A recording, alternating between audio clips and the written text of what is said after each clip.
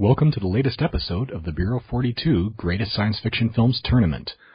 I'm your regular host, Blaine Dowler, and with me is regular guest host, Alexander Case. Hello.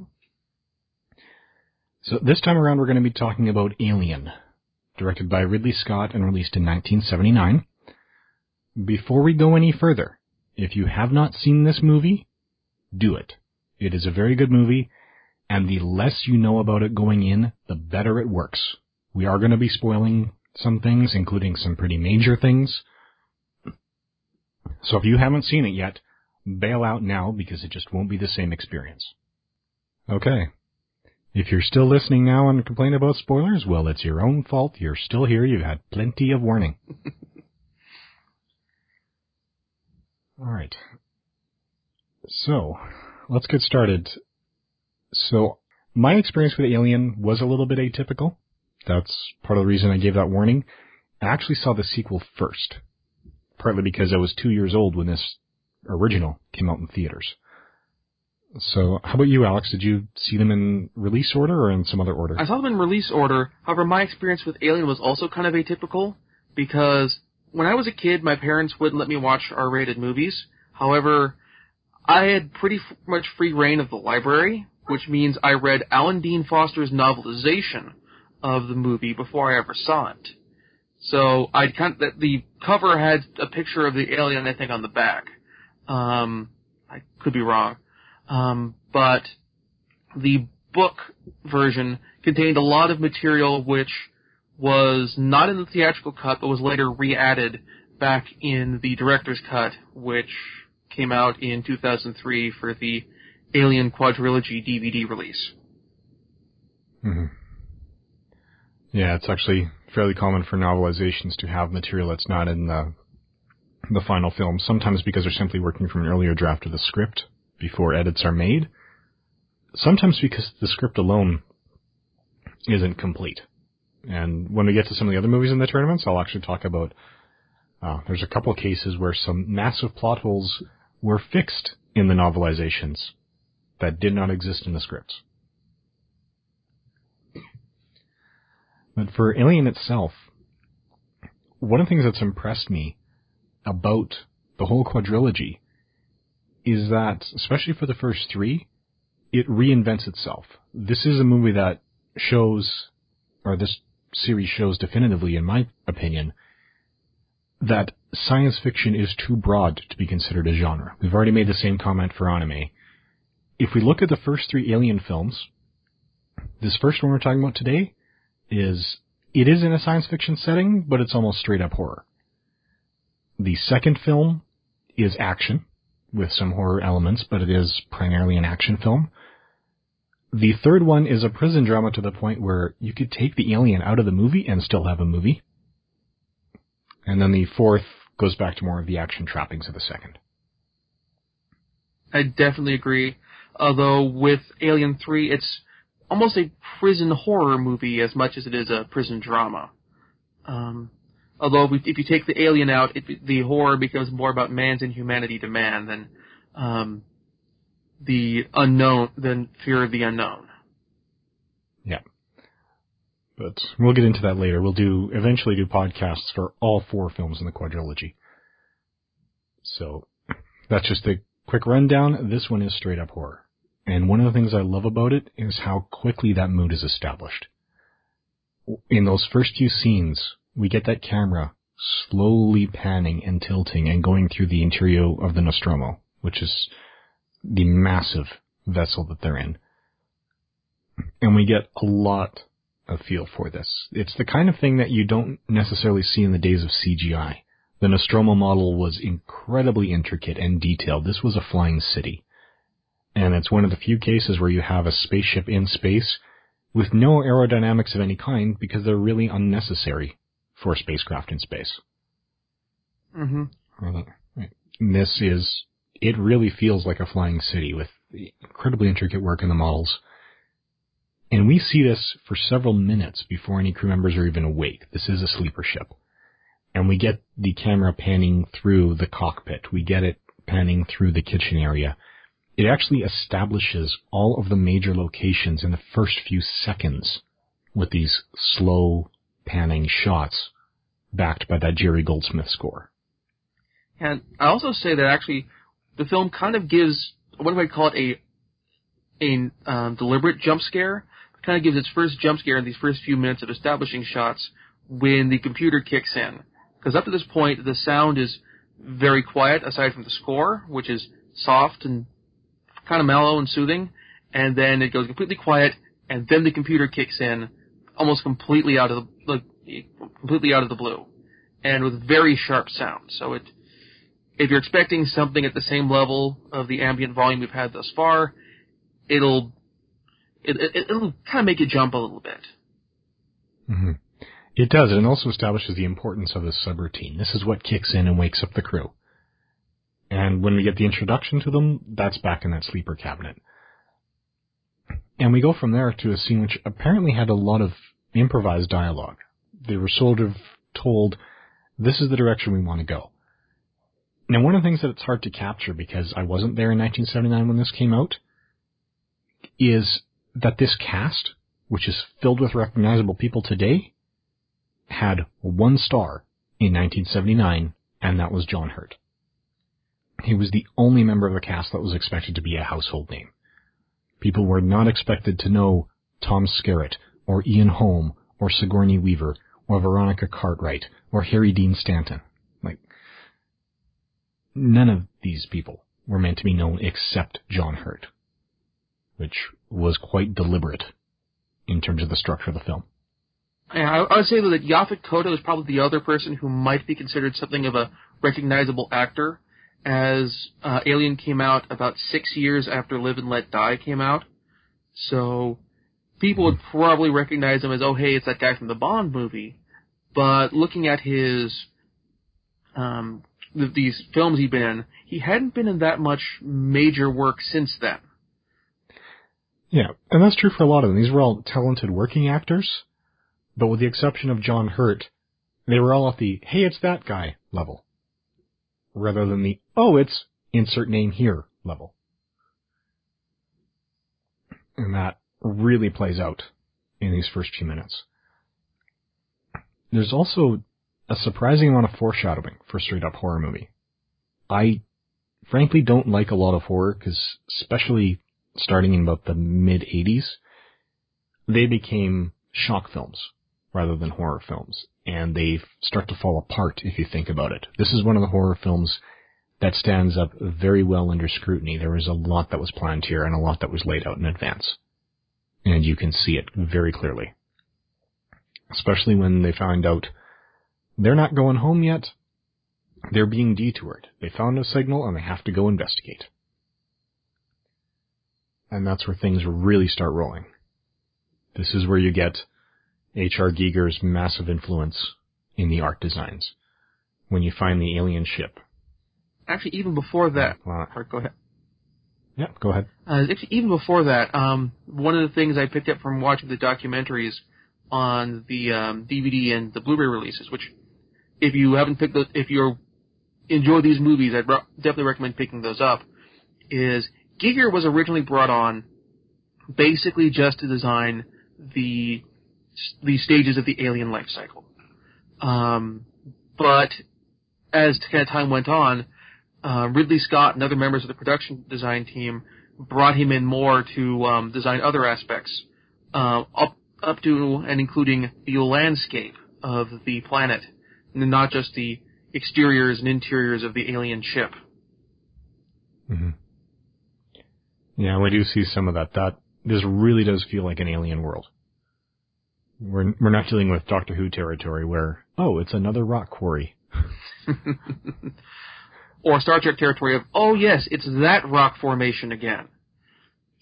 Yeah, the Vasquez rocks were very well represented in Star Trek. This is something we'd never really seen before, and probably the closest we'd come to seeing that again in a mainstream science fiction work, particularly in television, would be with Next Generation with their kind of variations on the Planet Hell set.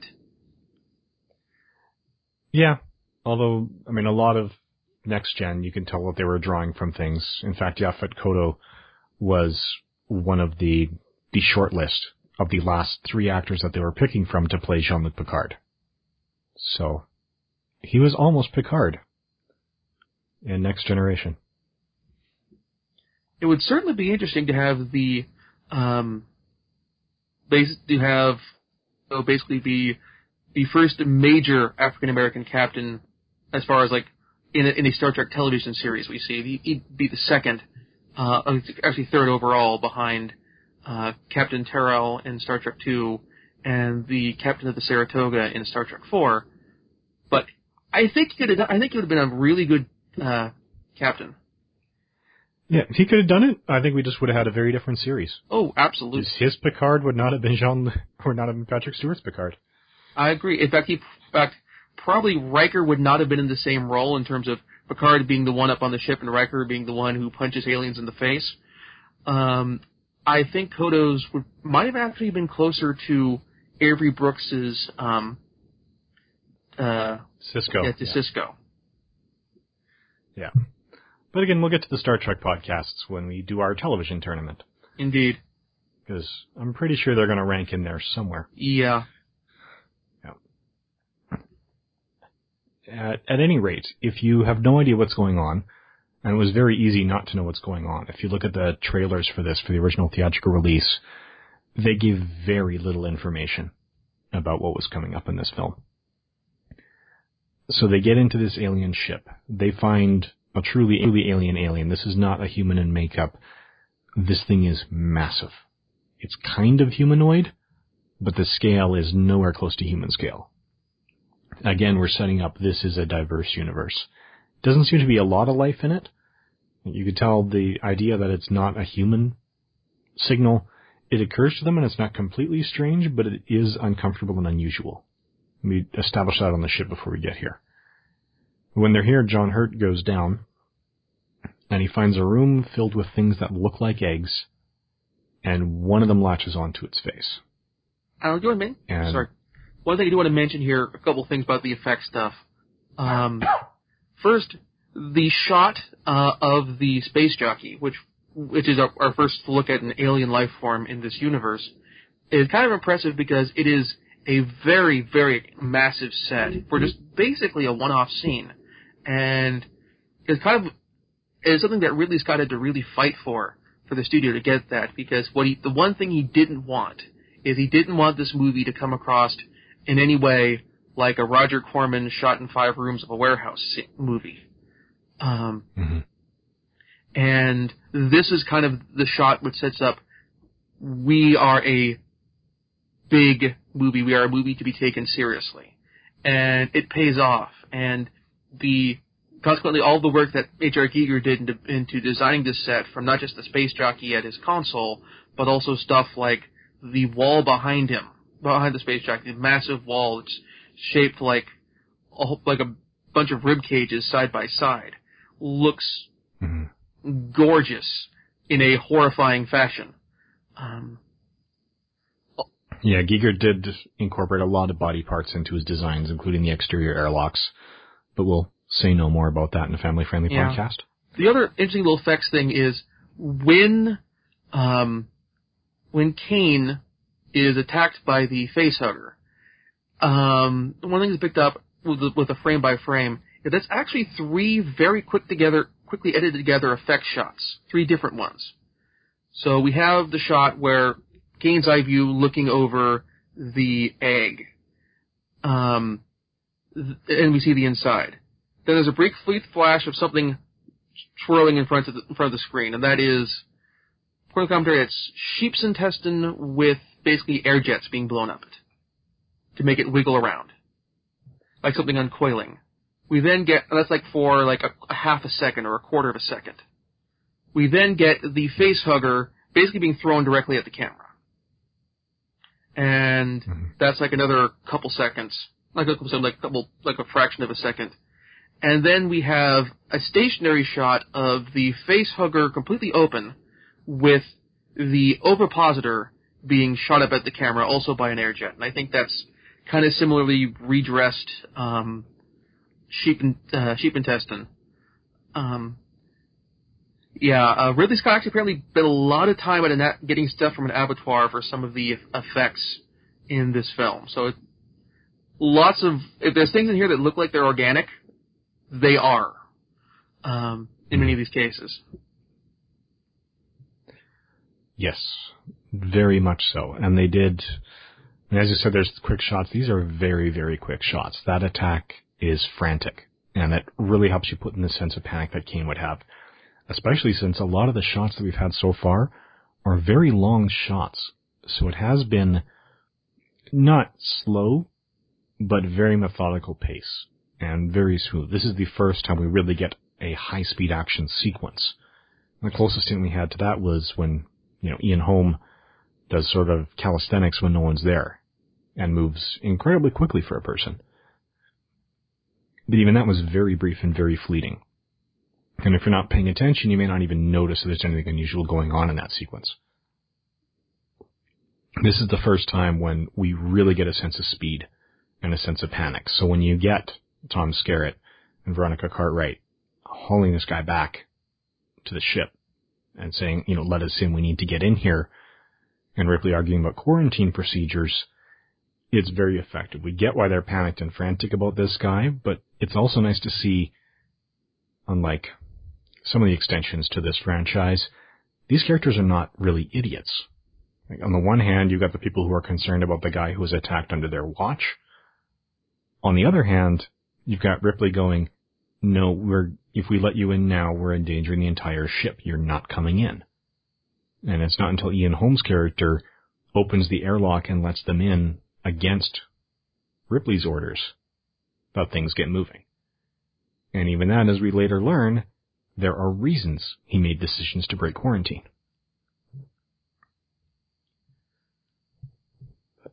We get very well established. So this alien creature was well designed. I mean, we get the facehugger, which is, as you said, Giger designed a complete life cycle for this alien. So we know this thing is attached to his face. We don't know what it's doing or why it's there. All we know is this thing is genetically designed so you cannot remove it. It latches on so tightly they can't just pull it off without ripping Kane's face off. When they try to cut it free, they find out that the blood is very acidic and actually goes through several decks of the ship. When you got a tin can in space, you don't want to risk anything that's going to punch holes in the sides of the ship. Yeah. And this, in the dialogue here, in addition to a few scenes before this, particularly with Parker and Brett, also these are the characters played by Yaphet Kotto and Harry Dean Stanton, does a really good job at setting up the other thing that this film is really known for, which is the sort of space truckers take on things. This is kind of a setup that the screenwriter Dan O'Bannon had tried once before in his first film, Dark Star, which was a comedy, but that film didn't do well, and he's kind of decided to basically, when he wrote this, play a sequence from that movie which involves an alien loose on the ship, a lot more straight, but still keeping on with the space truckers thing.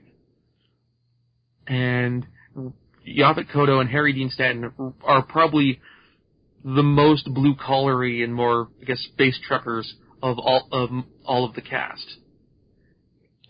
Yeah, it's clear everyone's hired on individual contracts. They're constantly debating the bonus situation.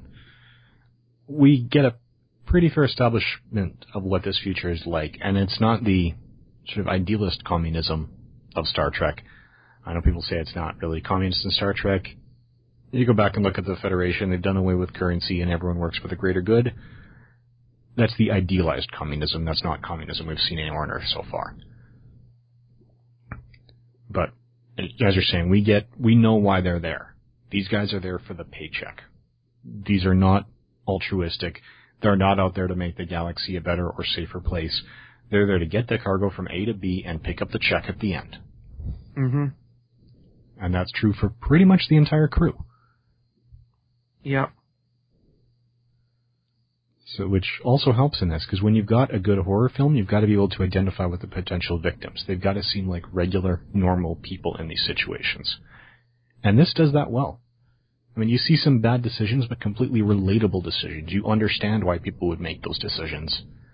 And even watching it afterwards, everyone could say, these guys made bad decisions, but they won't agree on which member of the crew made the bad decision that the crew members were arguing about. Definitely. But this is where the movie really gets going. We get the facehugger on Kane. They can't get to him. And at some point, this thing just lets go and then pretty much dies of natural causes.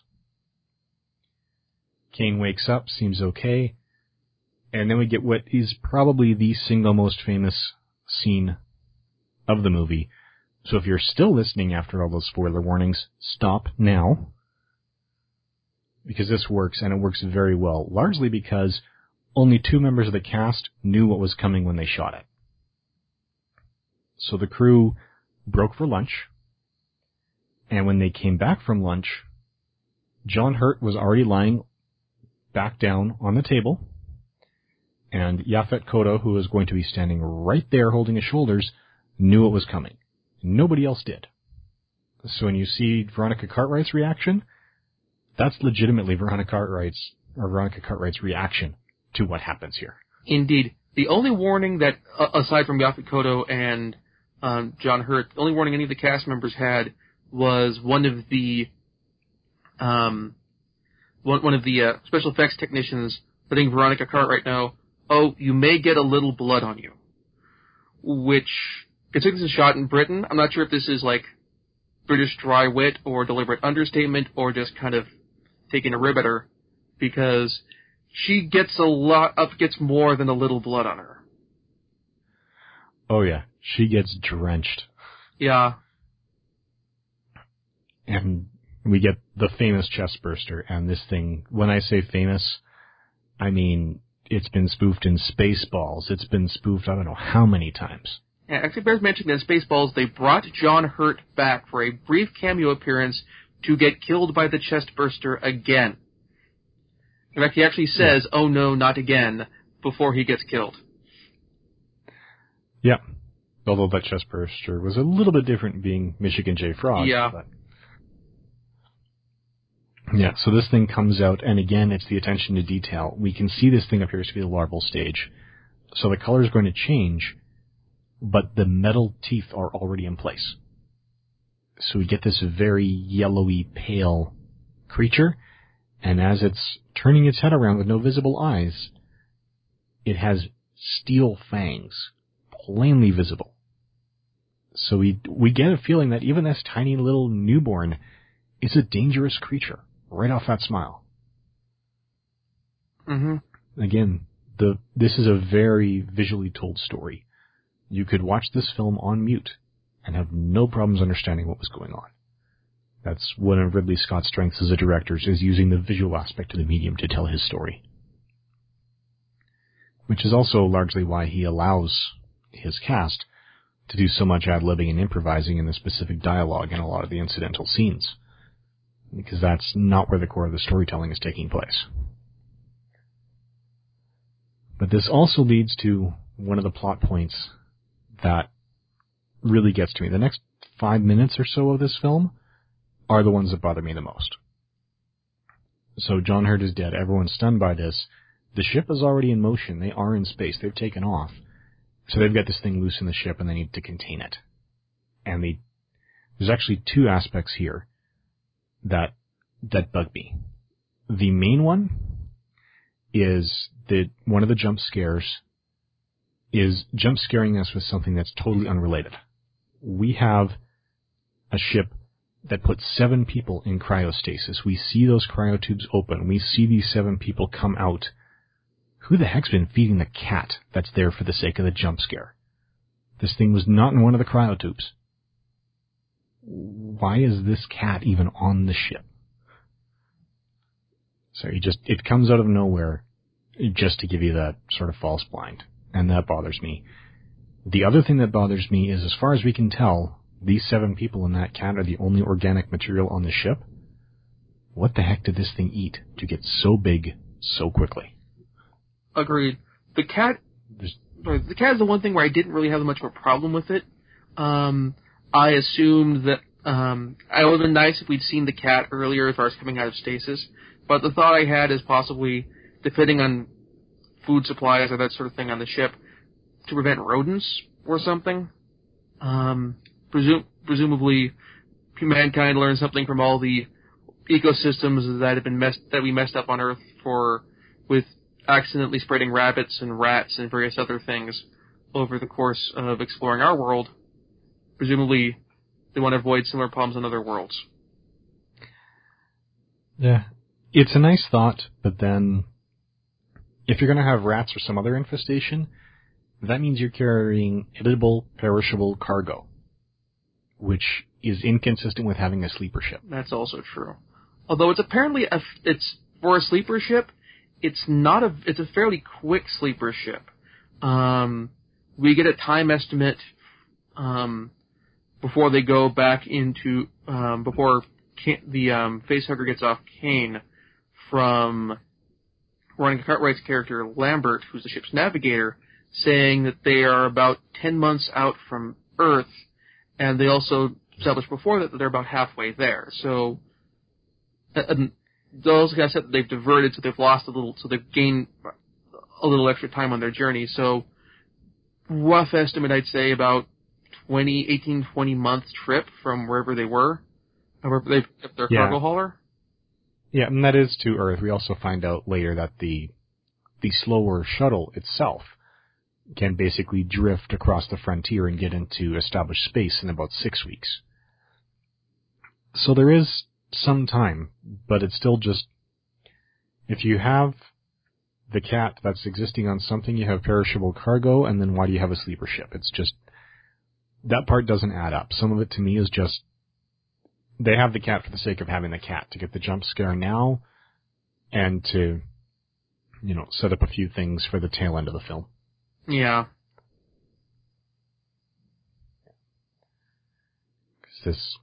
I don't know, maybe it's because I'm just not a cat person in general, but I think that it would have been a stronger film if they just lost the cat entirely.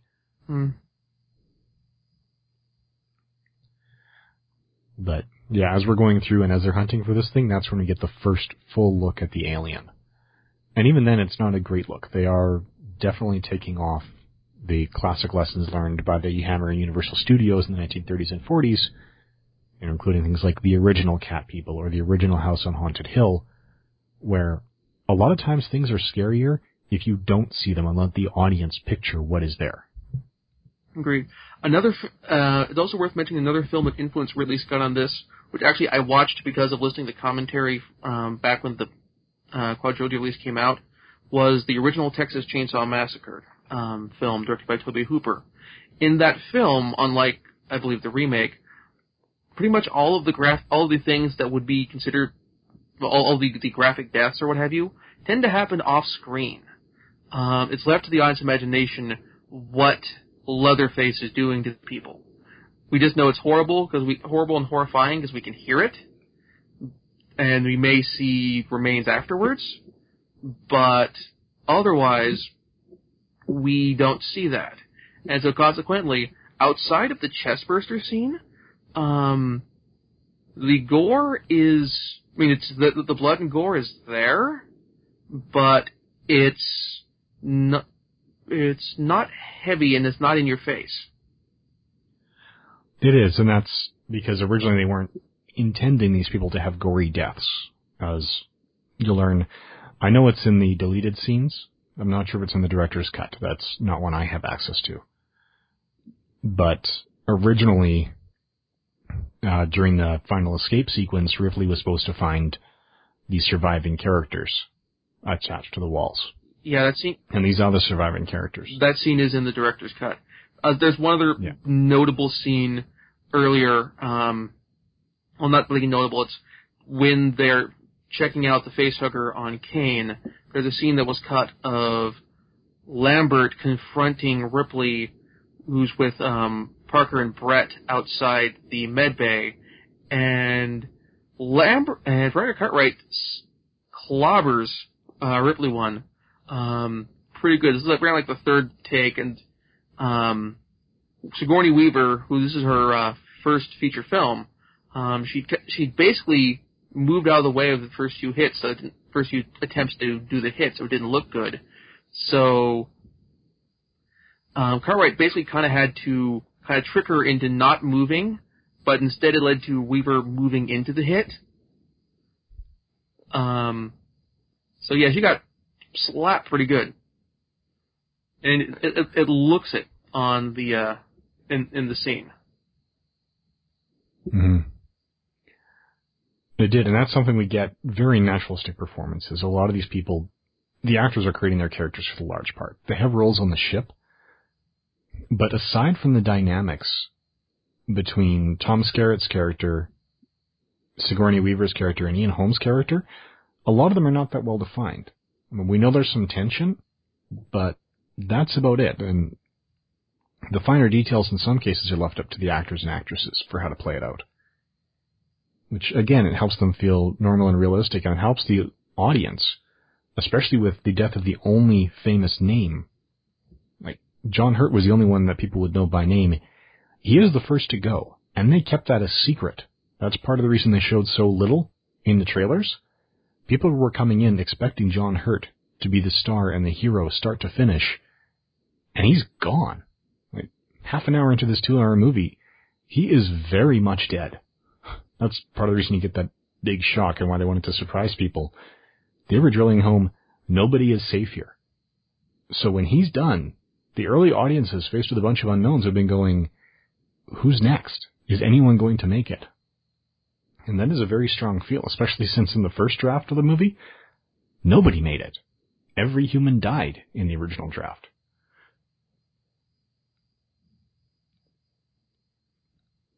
So we do get that strong sense of tension and that strong sense of horror, and you really don't know who's coming next. And the rest of the film, there are action elements, but it's primarily a game of cat and mouse in a very restricted maze. We learn that this alien is a very good predator. We learn that Ian Holm's character let it in because he's not human. He is an android who's been programmed by the company they work for to bring this thing back to the science division. They're presuming it's for the weapons lab, and that's later confirmed in the sequels. At this point, it's just a presumption.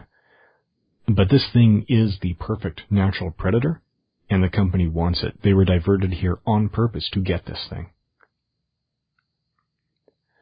Which is one of the earlier anti-corporate messages in films. The strong anti-corporate tendencies in a lot of productions, they didn't really start coming to the 90s.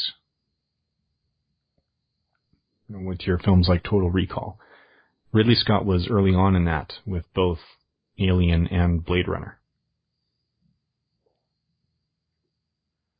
Yeah.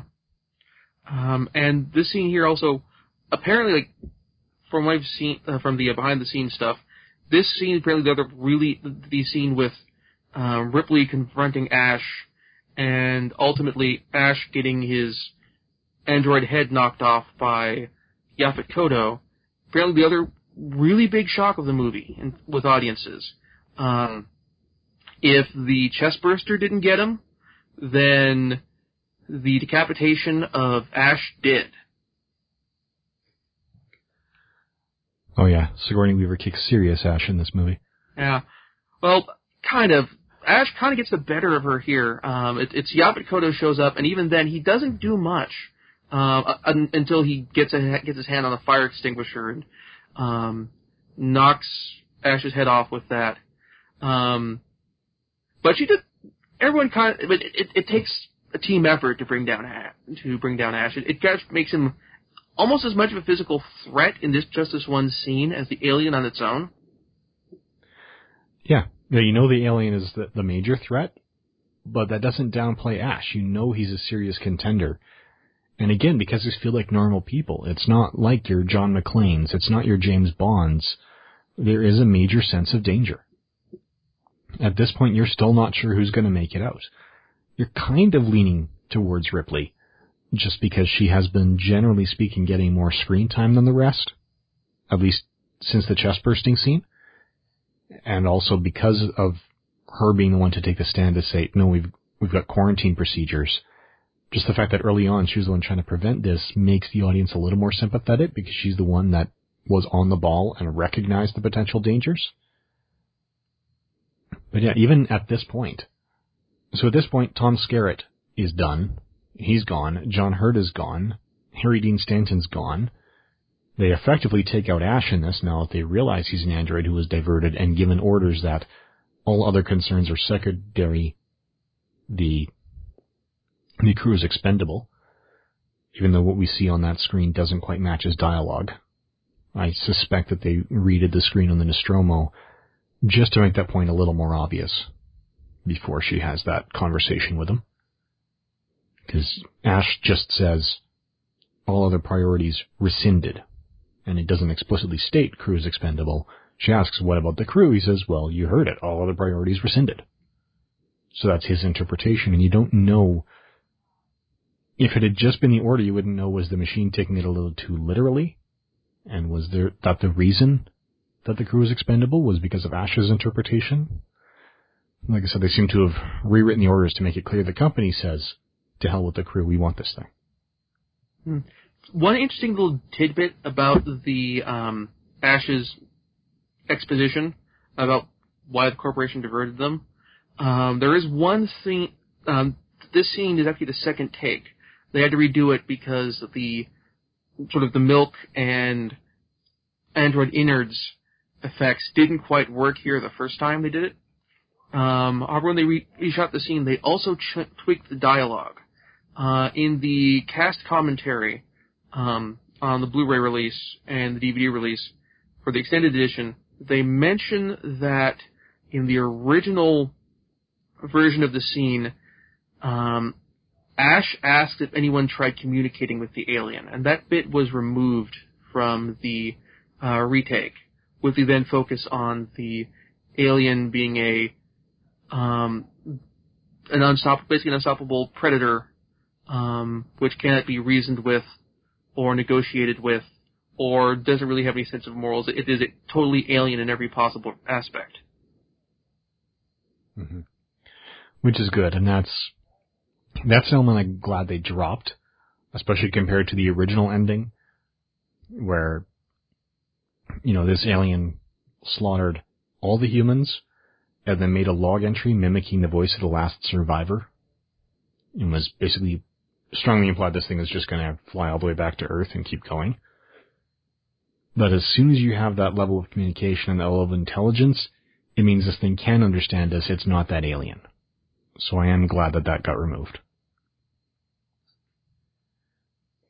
Because that's, at this point, yeah, it is a creature, it is an alien, but it feels more like a force of nature. Agreed. So, and from here, basically, the plot is, okay, we're going to blow up the ship. We're not going to try to capture this alien or force out an airlock anymore. The escape pod seats 3, so we're set. But let's lead to one other plot hole that kind of stuck out with me. This ship's crew is, let's see here, so we have, it's actually a crew of 6. It's Ash, Parker, Lambert, Ripley, Dallas, and Kane. That's 6 people. Yet they only have one. And Brett. They only have one escape pod that seats 3. Yeah, there were 7 people. Brett's there as well. I thought I counted him. Okay, so still, if you only have one escape pod that seats 3, there are going to be some awkward decisions being made in the event of an emergency. Yeah, and that's, I don't know, when you have a company that would rather bring this alien back than keep the crew, it may just be that there aren't enough escape pods. That is something, if you go back historically, the Titanic is not the only ship that left dock without enough escape pods for everyone they expected to be on board, or enough escape boats. So it is a problem, but it is one that has historical precedent in the real world. So that didn't bother me as much. I mean, even if you look at the normal airlines, how many commercial flyers, if there's something wrong in the air, if you got a 200-seater airplane, you don't have enough parachutes for 200 people plus crew. You got the flotation device under your seat, which is great if you go down over water. So Yeah, it does seem short-sighted a little bit, especially on a ship this size. You wouldn't think it would be hard to have a second or third shuttle. But that one didn't bother me as much. That one I can see where it would have come out.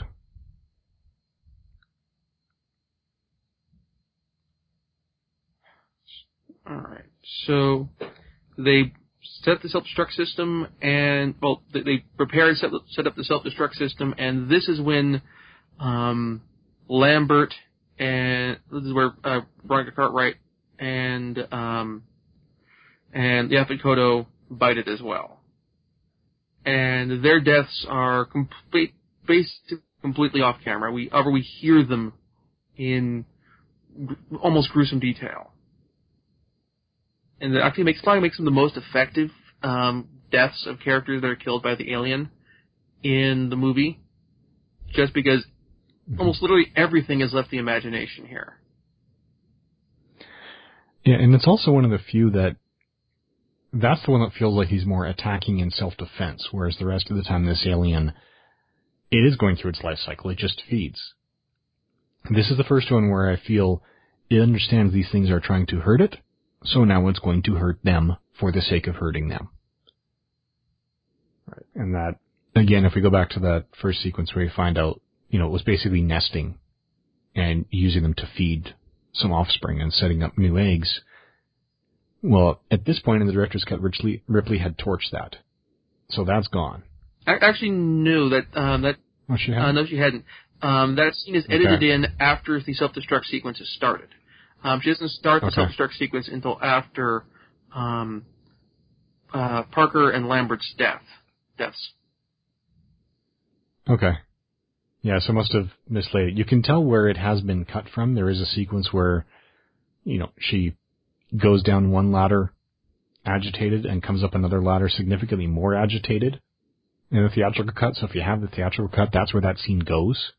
It's not inconsistent acting. She was acting as though there was another experience that freaked her out more in between those two shots. So that's a case where editing makes it look like inconsistent acting, which actually worked out well for the franchise because that scene doesn't mesh well with the sequels. Mm-hmm. It is a very different life cycle. But yeah, at this point, it's down to just Ripley, the cat, and the alien. So, yeah, this sucker is out there, and it's gunning for them. Yeah. So Ripley gets on the shuttle basically at the last minute, and gets out and manages to escape the Nostromo right before it blows up in a spectacular nuclear explosion. And originally, for the shooting script, this was actually the end of the movie. The Nostromo, the Narcissus, which is the shuttlecraft, flies away. We see the big explosion. Ripley's like, "I got you," and records the final log entry. However, Ridley Scott went, "No, we need a real payoff here. We don't actually see the alien defeated." So he pushed the studio to get a little more time, a little more budget to shoot the scene in the Narcissus, with Ripley prepping for to go into hypersleep, and then discovering that the alien is on board. Yeah. And again, that is quite the discovery, because just the way they designed the ships and the way they designed the alien's head, it looks like a part of the ship until it reaches out. So this is one that can really throw you the first time you're watching, because it just comes out of nowhere. Again, another one of the effective scares, but one that makes sense. It doesn't feel like a cheap scare. It feels like this is a predator who knows how to hunt and is very, very good at it. It's just using camouflage like so many predators in nature do. And we get the sequence, and again we see the strength of Ripley's character. In 1979, to have the sole survivor be a female character is a step forward in its own right. As far as this goes, there's actually, very little sexism, and they are being treated as equals as far as the rank is concerned. Right? It's not when you see Dallas overriding Ripley and things like that, it's not the he's a man, she's a woman, it's he's the captain, she's third officer. It does feel more, here's that regimented command structure, and that's where things are coming into play. As soon as those two are down, people are looking to Ripley, but you get the feel they'd be looking to her anyway, just because she has that strength of character. Here, she's trapped in her escape pod, this thing is in there with her. And she finds a way to beat it. She outthinks this thing because she can't outfight it. Yeah. This scene is also the first scene where we really get the best look at the alien in all its in the full detail. We've gotten glimpses of the tail, particularly when Lambert is killed. We've gotten several earlier shots of the mouth and the inner mouth. And we get an even more prolonged look at it. And it's kind of particularly notable because one of the problems that lots of horror and science fiction monster movies have had in the past before Alien came out is that by the time you got the big shot of the monster doesn't hold up. There's the joke from it was a Bill Cosby routine where he's talking about going to see a monster movie and always being disappointed by the end where you see the zippers and that sort of thing. And here, you don't see the zippers.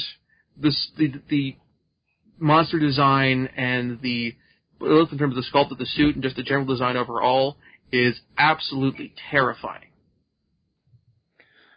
It is the only way you even really know this is a guy in the suit and not animatronics is because the animatronic technology wasn't there at the time. Yeah. It even largely wasn't there by the time they made Aliens. Oddly enough, one of the last films to use an animatronic creature, which was Mortal Kombat in 1995, that was the first movie that had an animatronic creature that can walk on its own. Goro was the first animatronic that could walk. Everything else is being hauled around, including the Queen Alien in Aliens. That thing was on a dolly or on rolling carts the whole time. We see its legs move, but it wasn't supporting itself in those scenes. Mm-hmm.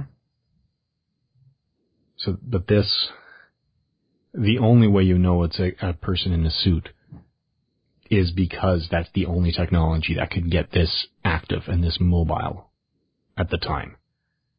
I mean, even watching it now and knowing that, I couldn't tell you where the eye holes are that the actor is using to look out. I can't find the breathing holes.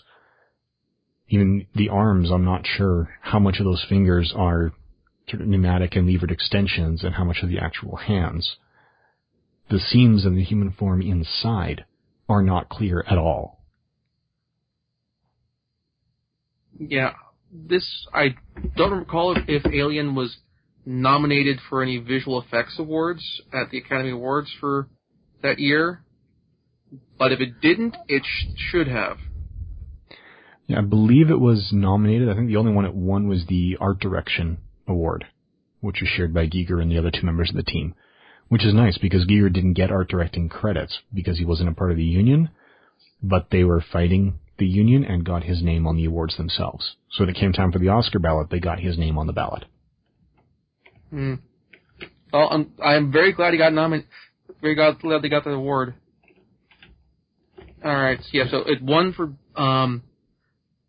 okay, actually, it was visual effects that I just double checked. It won visual effects, was nominated for best art direction. Okay. And it also won various other awards as well from various more notable organizations. Actually, the alien costume helped get the movie a BAFTA for best costume design. So. Yeah, and it deserves it. Like I said, it's, you can't see the holes. Indeed. And that's something, I remember being 4 years old watching Sesame Street and could tell what Big Bird was looking out of. You can't see that here, even watching it now. And a lot of that is because of the cinematography and the lighting. They are extremely careful with the lighting, so they know which parts of the alien are going to be visible, which parts are not going to be visible. You actually feel as though you see more of this thing than you do because they keep it shadowed for so much of it. The only thing that's consistently well lit is the mouth. with those shining metal teeth. Yeah. Everything else fades in and out, even through the course of one scene.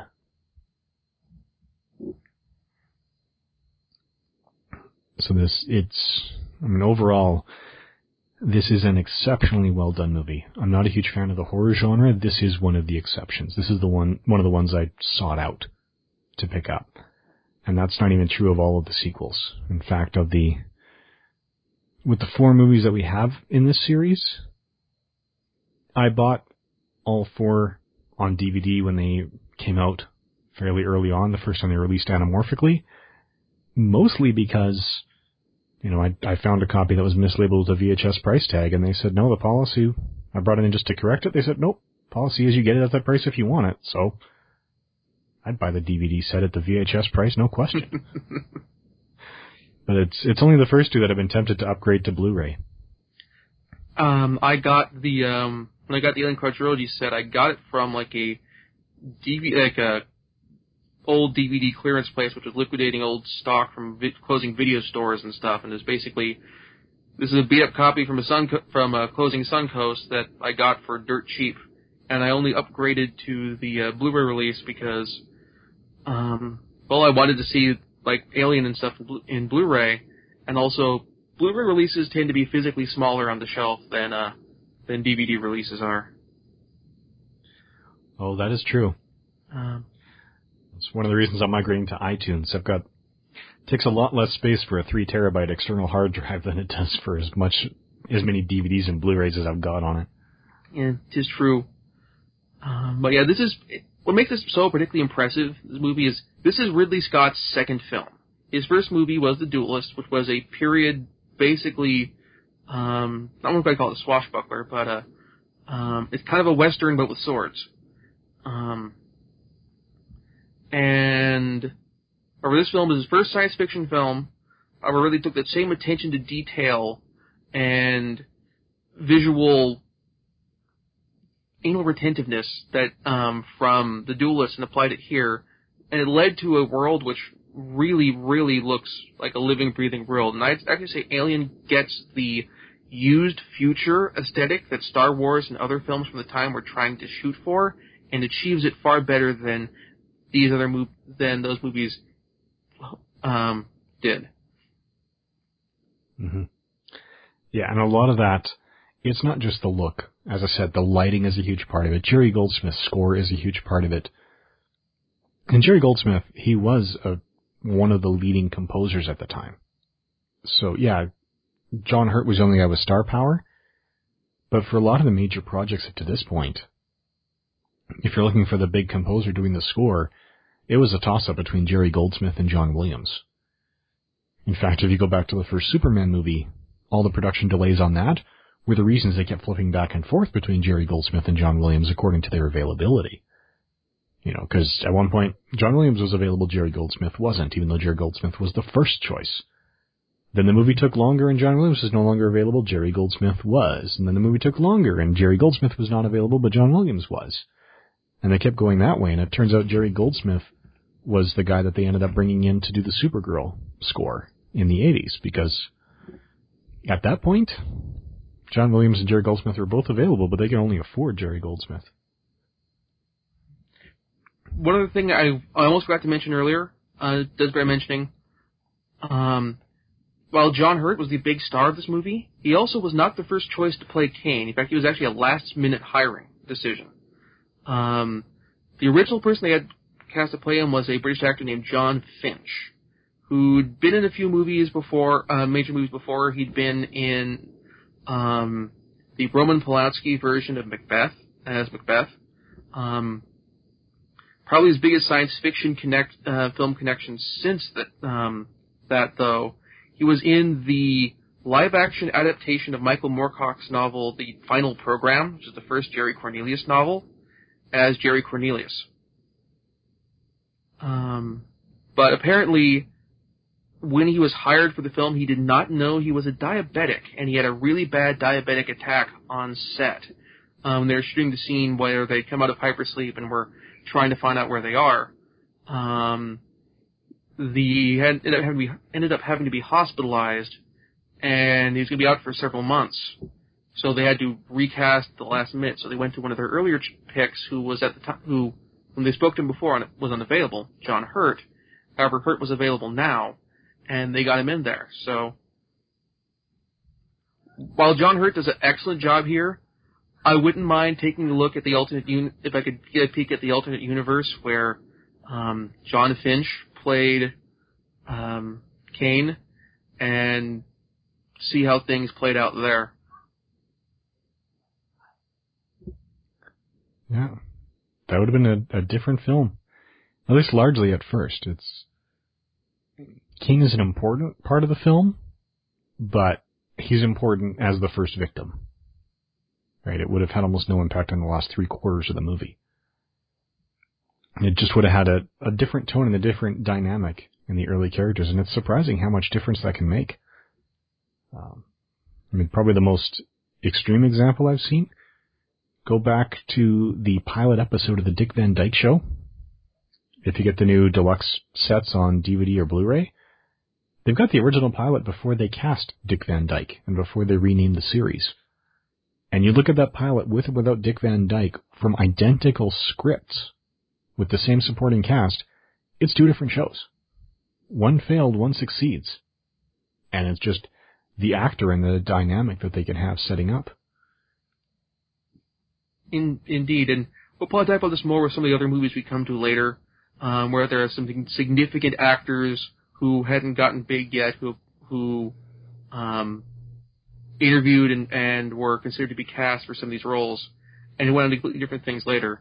Like, I'll definitely, if I'm on the podcast for Star Wars, I'll definitely bring that up for there, because Kurt Russell, before he'd met John Carpenter, was auditioned to play Han Solo.